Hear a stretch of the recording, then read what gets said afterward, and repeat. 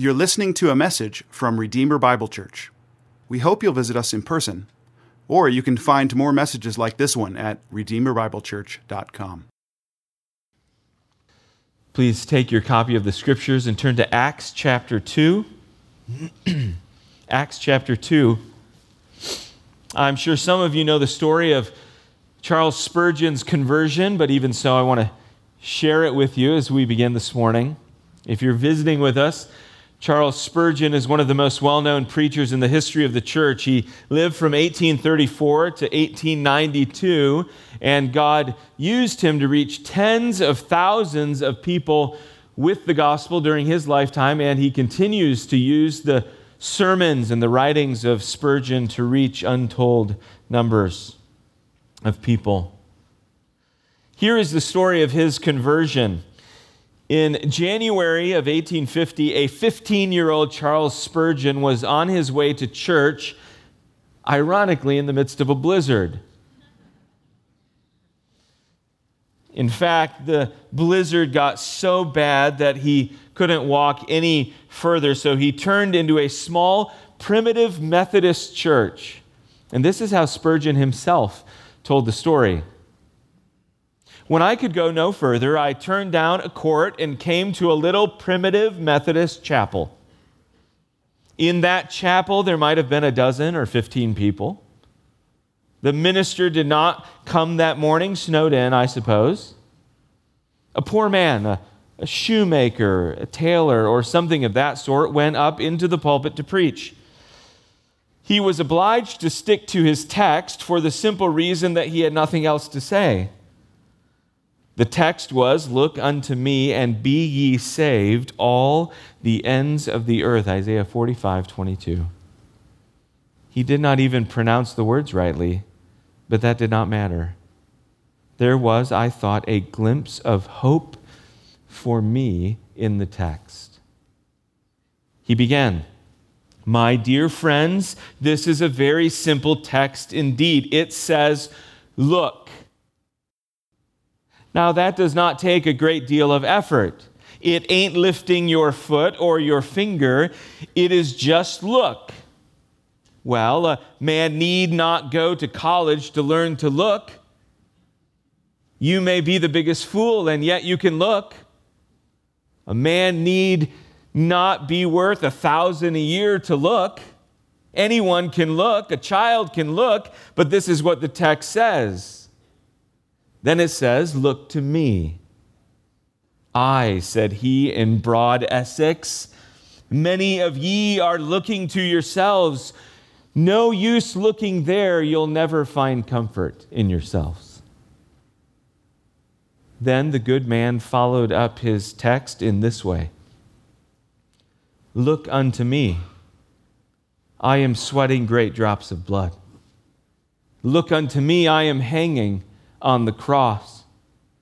Look, I am dead and buried. Look unto me, I rise again. Look unto me, I ascend. I am sitting at the Father's right hand. Oh, look to me, look to me." When he had gone about that length and managed to spin out about 10 minutes, he was at the length of his tether, Spurgeon said. Then he looked at me under the gallery, and I dare say with so few present, he knew me to be a stranger. He then said, "Young man, you look very miserable." Well, I did, but I had not been accustomed to have remarks made on my personal appearance from the pulpit before. However, it was a good blow struck. The preacher continued, "And you will always be miserable. Miserable in life and miserable in death if you do not obey my text. But if you obey now, this moment, you will be saved." Then he shouted, as only a primitive Methodist can, "Young man, look to Jesus Christ." Then and there, Spurgeon said, the cloud was gone. The darkness had rolled away, and that moment I saw the sun. And I could have risen that moment and sung with the most enthusiastic of them of the precious blood of Christ. Friends, on the heels of the outpouring of the Holy Spirit and the miraculous events recorded in Acts chapter 2, verses 1 through 13, the apostle Peter begins to preach, and his sermon could be summed up in the words of that fill-in Methodist preacher, young man, look to Jesus Christ. As Peter begins to explain the events that have unfolded, he ultimately invites the gathered crowd to look to Jesus Christ. Follow along as I read in verse 14. But Peter, standing with the 11, lifted up his voice and addressed them. Men of Judea and all who dwell in Jerusalem, let this be known to you, and give ear to my words. For these people are not drunk, as you suppose, since it is only the third hour of the day. But this is what was uttered through the prophet Joel. And in the last days it shall be, God declares, that I will pour out my Spirit on all flesh, and your sons and your daughters shall prophesy, and your young men shall see visions, and your old men shall dream dreams. Even on my male servants and female servants in those days I will pour out my Spirit, and they shall prophesy. And I will show wonders in the heavens above and signs on the earth below, blood and fire and vapor of smoke. The sun shall be turned to darkness and the moon to blood before the day of the Lord comes, the great and magnificent day. And it shall come to pass that everyone who calls upon the name of the Lord shall be saved. Men of Israel, hear these words. Jesus of Nazareth, a man attested to you by God with mighty works and wonders and signs that God did through him in your midst, as you yourselves know, this Jesus, delivered up according to the definite plan and foreknowledge of God, you crucified and killed by the hands of lawless men. God raised him up, loosing the pangs of death, because it was not possible for him to be held by it. As the text records, Peter steps forward and begins to offer an explanation for what's happening. The part of his explanation that we'll study this morning has two sections: the prophecy of Joel and the presentation of Christ. The prophecy of Joel and the presentation of Christ. First, Peter clarifies exactly what is happening here by connecting the events of Pentecost to the prophecy of Joel. That's verses 17 through 21. Peter explains, this is not the result of drunkenness after all, and perhaps there's a hint of sarcasm here, but how could they be drunk when it's only 9 o'clock in the morning? But if this is not the result of too much drinking, then what's going on? Well, Peter's explanation is clear. He makes direct reference to what the prophet Joel prophesied in days past. He says, this, what's happening in front of you, is that, what Joel prophesied. So friends, when we carefully look at the way in which Peter brings together Joel's prophecy in this event called Pentecost, what can we or what should we conclude? Let me give you just as a way of understanding this, let me give you four conclusions. First, I just mentioned it, and it's what we talked about last week. Pentecost is the fulfillment of prophecy. Pentecost is the fulfillment of prophecy. Jesus promised the Spirit came, and Peter connects the dots. This was the plan. He informs his audience that what was promised has been fulfilled. Which leads us to the second conclusion. Pentecost signals the beginning of the last days. Pentecost signals the beginning of the last days. Look at verse 17. Peter quotes from Joel, but he makes one notable change. In Joel 2, verse 28, the text says, and it shall come to pass afterward. But here Peter begins, and in the last days. You see, now that Christ has ascended and Pentecost has come, we are awaiting the final act of the redemptive drama, the return of the King. So Peter is helping place the events here on a sort of timeline. The coming of the Spirit has inaugurated the beginning of the end times. And the end times in this context is an undefined time period during which the Holy Spirit will be indwelling and empowering the people of God to carry out the mission of God, to take the gospel of God to all the peoples of the earth. So let's pause. Let's pause for a moment and think. If Peter is announcing that the end times have begun, then what does this mean for us a couple of thousand years later? Well, friends, at the very least, shouldn't it create a sense of urgency in evangelism? That is precisely what it created in the first century church, isn't it? That's what we'll read about throughout the book of Acts.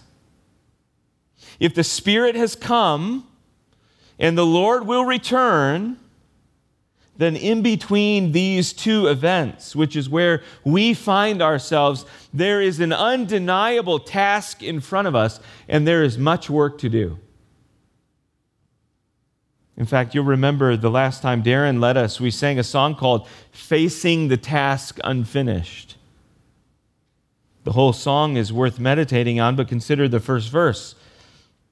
Facing a task unfinished that drives us to our knees, a need that undiminished rebukes our slothful ease.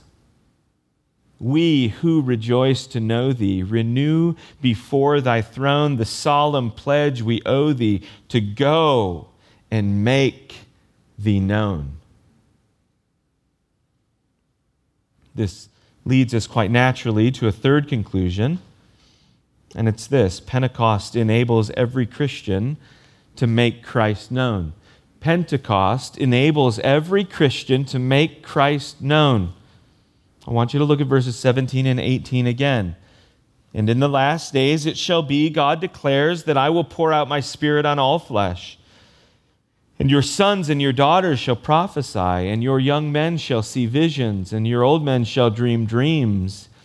Even on my male servants and female servants in those days I will pour out my Spirit, and they shall prophesy. Prophecy, visions, and dreams are all clumped or lumped into the same category here. But I want you to notice that the promise about this prophesying is for your sons and daughters, your young men and old men, and then for my male and female servants.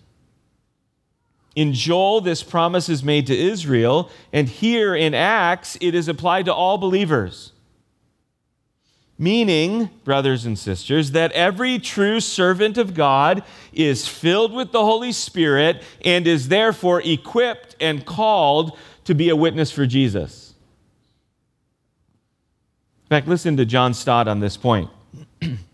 He writes, if in its essence, prophecy is God speaking, God making himself known by his word, then certainly the Old Testament expectation was that in the New Covenant days, the knowledge of God would be universal, and the New Testament authors declare that this has been fulfilled through Christ. In this sense, all God's people are now prophets.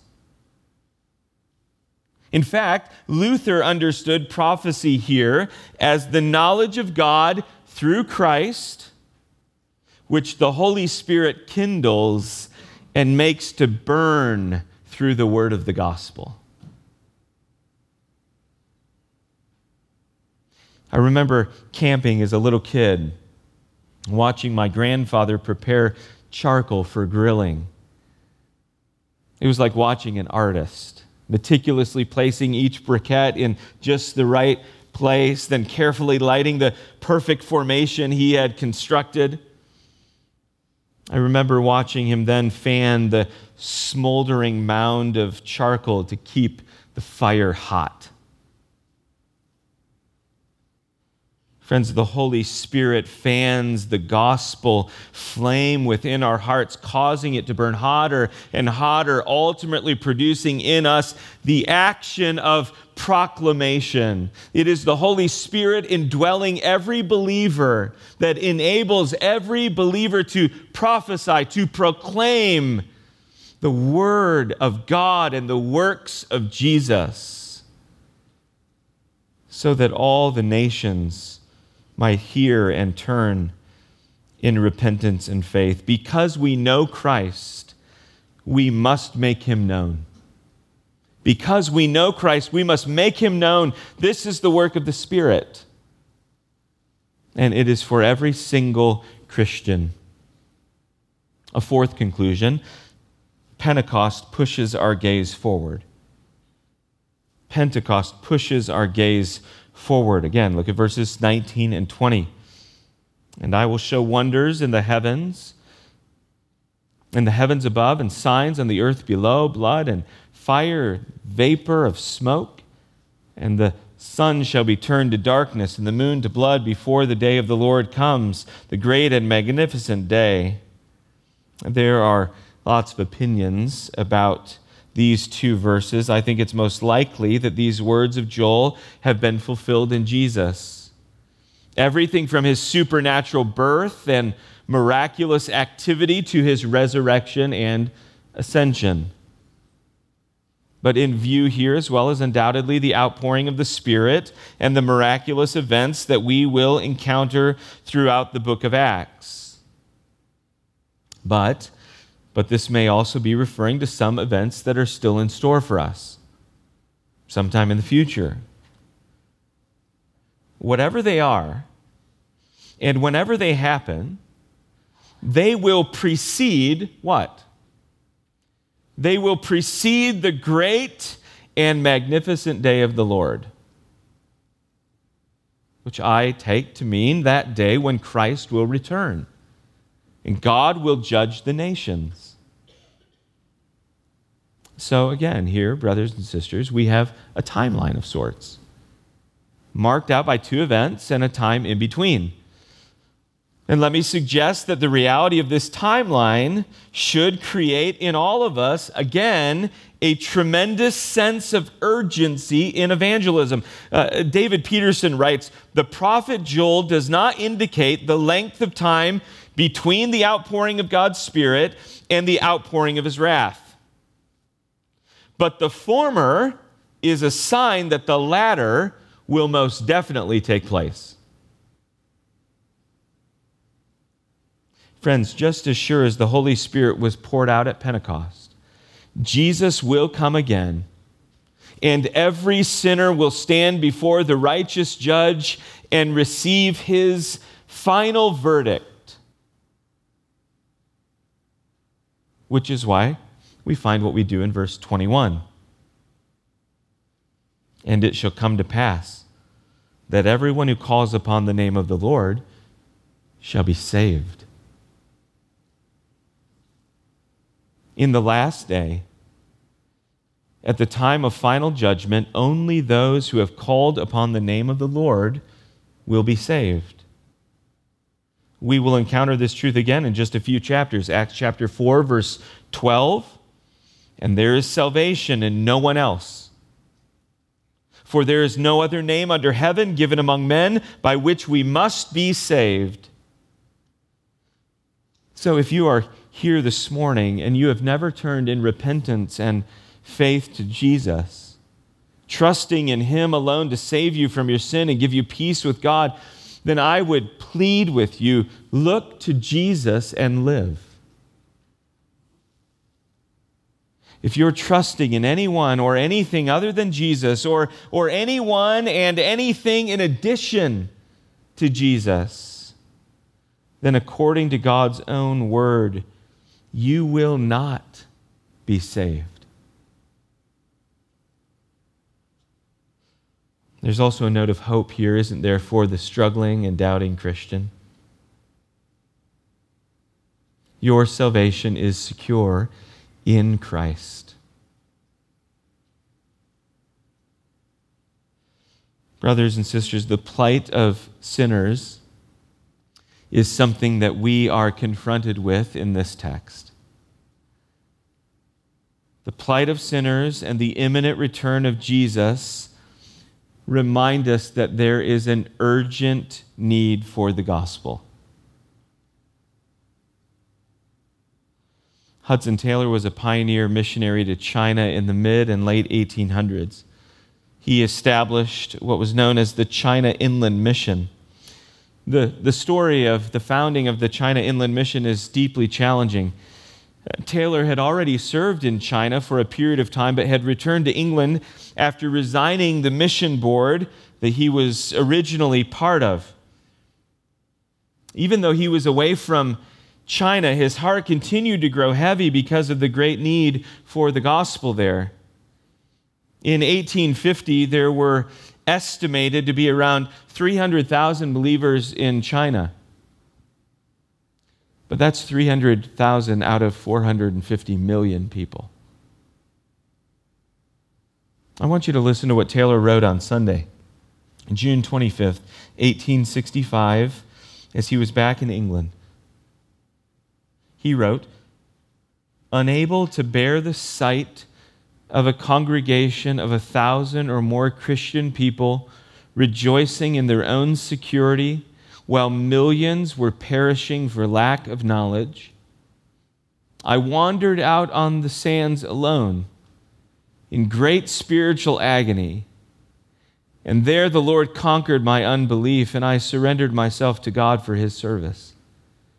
I told Him that all the responsibility as to issues and consequences must rest with Him, that as His servant it was mine to obey and to follow Him, His to direct, to care for, and to guide me as those who might labor with me.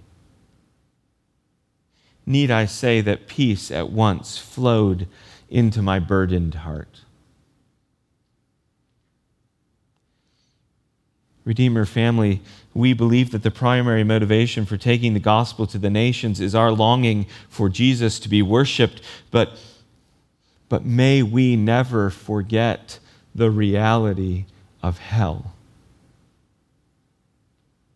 As we think about the outpouring of the Spirit and the future outpouring of God's wrath, as we consider the reality that only those who believe in Jesus will be saved,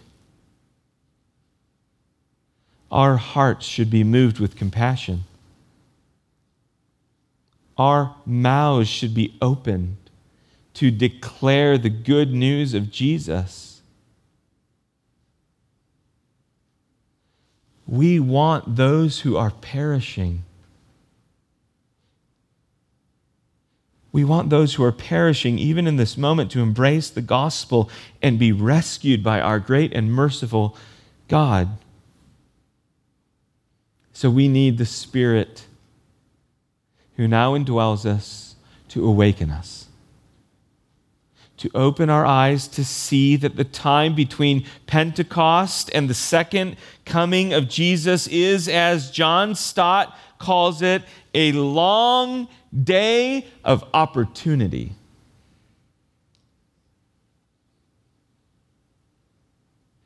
Do you see each day as an opportunity to make Jesus known? In your home, in your neighborhood, in your workplace? Do you view your life as a God-given opportunity to invest in the Great Commission? Is every day for you just another opportunity to get more and more, to become entangled more deeply in the things of this world, to have your attention diverted more and more from the Great Commission to the gathering of things that will bring you comfort and safety and security? Have you ever considered taking a job overseas and living as a missionary who doesn't need to raise any support? Have you entertained the possibility that God is calling your family to move somewhere for the primary purpose of helping establish a church among unreached or underreached people? Parents, do you see your children as potential missionaries? Have you offered them to God for His purposes? High school and college students, have you ever considered giving 2 years of your life to serve in a church planting or missions context? A few months ago, I encountered the following story written by J.D. Greear, who pastors a large church near several universities in Durham, North Carolina. J.D. wrote, "With a huge number of college students, we realized early on that we would never be the wealthiest church, but we would always have a large pool of potential missionaries. So we began to challenge our graduating college seniors to let ministry be the most shaping factor in determining where they would pursue their careers." That's good advice for everybody. We ask our college students to spend their first 2 years after graduation pursuing their careers in a place where we are planting a church. We tell them, you have to get a job somewhere. Why not get one in a place where you can be part of a strategic work of God? We challenge them, give us 2 years and watch God change the world.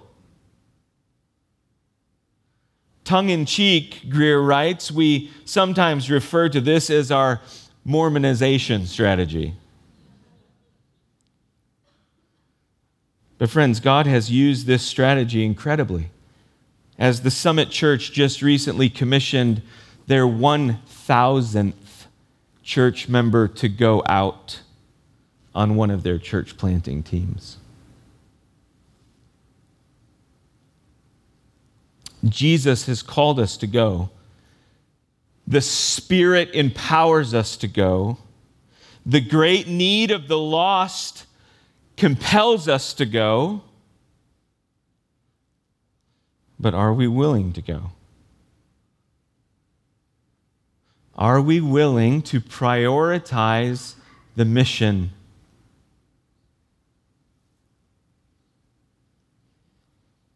Our text transitions from the prophecy of Joel to the presentation of Christ. Look at verse 22. Men of Israel, hear these words. Jesus of Nazareth, a man attested to you by God, with mighty works and wonders and signs that God did through him in your midst, as you yourselves know, this Jesus, delivered up according to the definite plan and foreknowledge of God, you crucified and killed by the hands of lawless men. God raised him up, loosing the pangs of death, because it was not possible for him to be held by it. You can hear the dire seriousness in Peter's words. This is a confrontation. He is declaring something that is true. So those listening have a decision to make. They will either reject Jesus or they will believe. Peter unfolds the truth concerning Jesus of Nazareth by explaining his life and ministry, his death, and his resurrection. First, his life and ministry in verse 22. Jesus was truly man. He lived an actual life. And Peter is making it clear to his audience that this Jesus has been brought to their attention by his mighty works. These mighty works, wonders, and signs, they made it clear that Jesus was one who stood in special relation with God. He was one through whom God was acting in a unique way. This is why the text explains the mighty works of Jesus as things God did through him.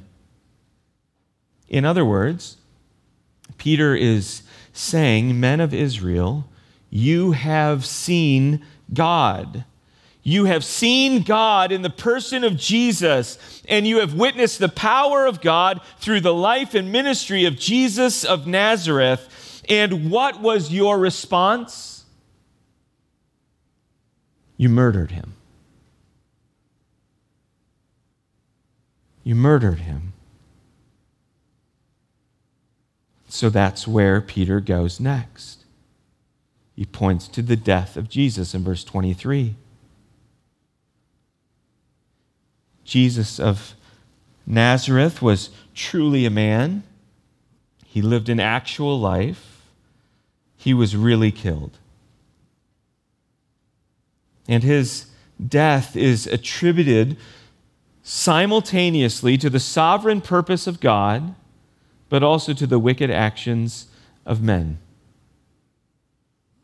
So here we find divine sovereignty and human responsibility inescapably connected. Was it the definite, predetermined plan of a holy God that Jesus would be crucified on a Roman cross as the perfect substitute for sinners? Yes. Did Judas sinfully betray Jesus? And did the Jews sinfully reject Jesus? And did the Romans sinfully crucify Jesus? Yes. And they were 100% responsible for their actions. Now, you might find this confusing. If you do, you're not alone. So here's my simple advice for you. Believe it all. Believe it all. Embrace everything the Bible teaches by faith. Even when it seems like there's a tension in your own mind, believe the Word of God.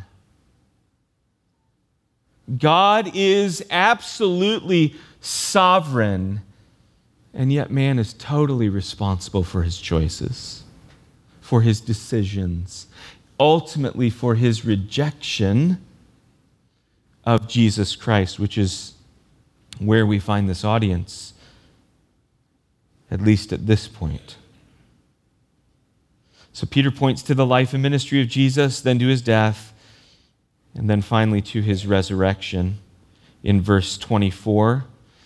After he was crucified and buried, God raised him up, loosing the pangs of death because it was not possible for him to be held by it. That's a wonderful text. Friends, Jesus really lived. He really died. He really conquered death. The resurrection of Jesus was his ultimate vindication as the Messiah. Jesus was the promised one, the one who would come, who would live a perfect life, who would die a substitutionary death, who would then conquer the grave, showing irrefutably that he was the Son of God, the Messiah, the true deliverer. I want you to hear how one theologian describes what Peter is explaining here, because I think it could be confusing, or we might miss some of the richness of this. This is a wonderful declaration of the good news. When it is claimed that God freed Jesus from the agony of death because it was impossible for death to keep its hold on him, a word that normally applies to the agony of childbirth is used. The whole expression, part of which is borrowed from Psalm 18 and verse 4, provides a mixed metaphor in which death is regarded as being in labor and unable to hold back its child. So here's the point. God brought the pangs to an end so that the birth, which is to bring Christ to light, may attain its goal. It was impossible for the Son of David to be prevented by death from exercising his eternal kingly rule. Friends, again, Jesus is the promised one, the Messiah, truly God and truly man. He is the victorious Christ. And the good news of the gospel is that through his miraculous birth, sinless life, substitutionary death, and his glorious resurrection, Jesus did everything that was necessary to secure the salvation of every single person who repents of their sin and believes in him. Peter is presenting his audience with the most important decision they will ever make. He is asking them, what will you do with Jesus? Ultimately. This is the question that every person here must answer as well. And many of you have, but some of you haven't. So I want to offer you a loving warning. You cannot ignore Jesus. To ignore him is to reject him. But if you turn in repentance and faith, he will receive you. In fact, that's what we'll find in this sermon. Here, Peter says, you murdered Jesus, but then he calls this same group to repent and believe. So you may have spent your days rejecting Jesus, running from him, and yet in this moment, through this text of Scripture, there is a gracious invitation. So I plead with you, as that untrained Methodist minister pleaded with Spurgeon, look to Jesus. Look to him sweating great drops of blood. Look to him hanging on the cross. Look to him dead and buried. Look to him as he rose from the dead. Look to him as he ascends to sit at the Father's right hand. Look to Jesus and live. Let's pray.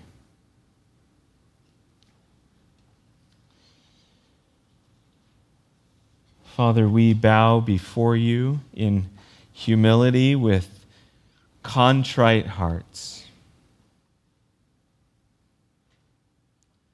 asking you to work through your word which has presented Christ to us, the one who lived and died and emerged victorious from the grave.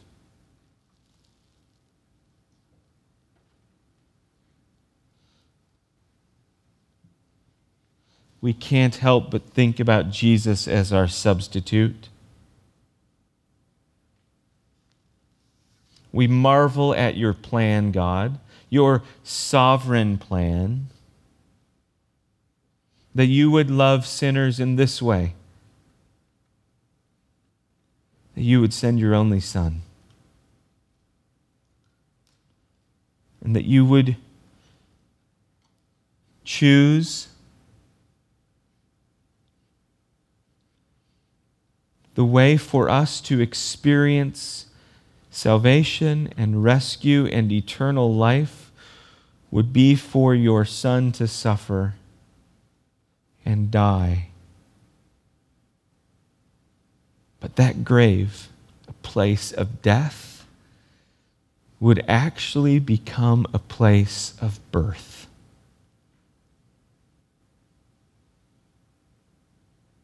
Giving birth to resurrection life. And now through Christ and in Christ, all those who believe will experience the same resurrection life.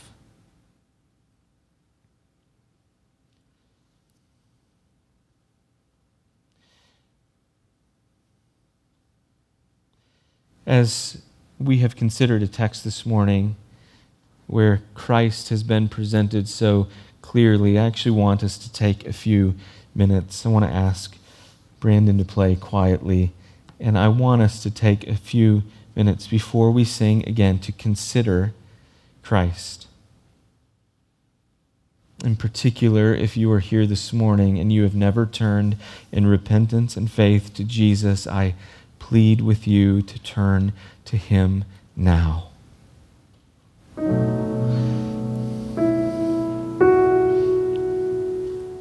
He will receive you. He will forgive you.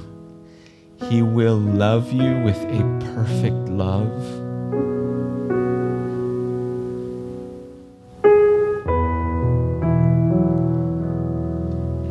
After we have considered this for a few moments, we will stand and sing together.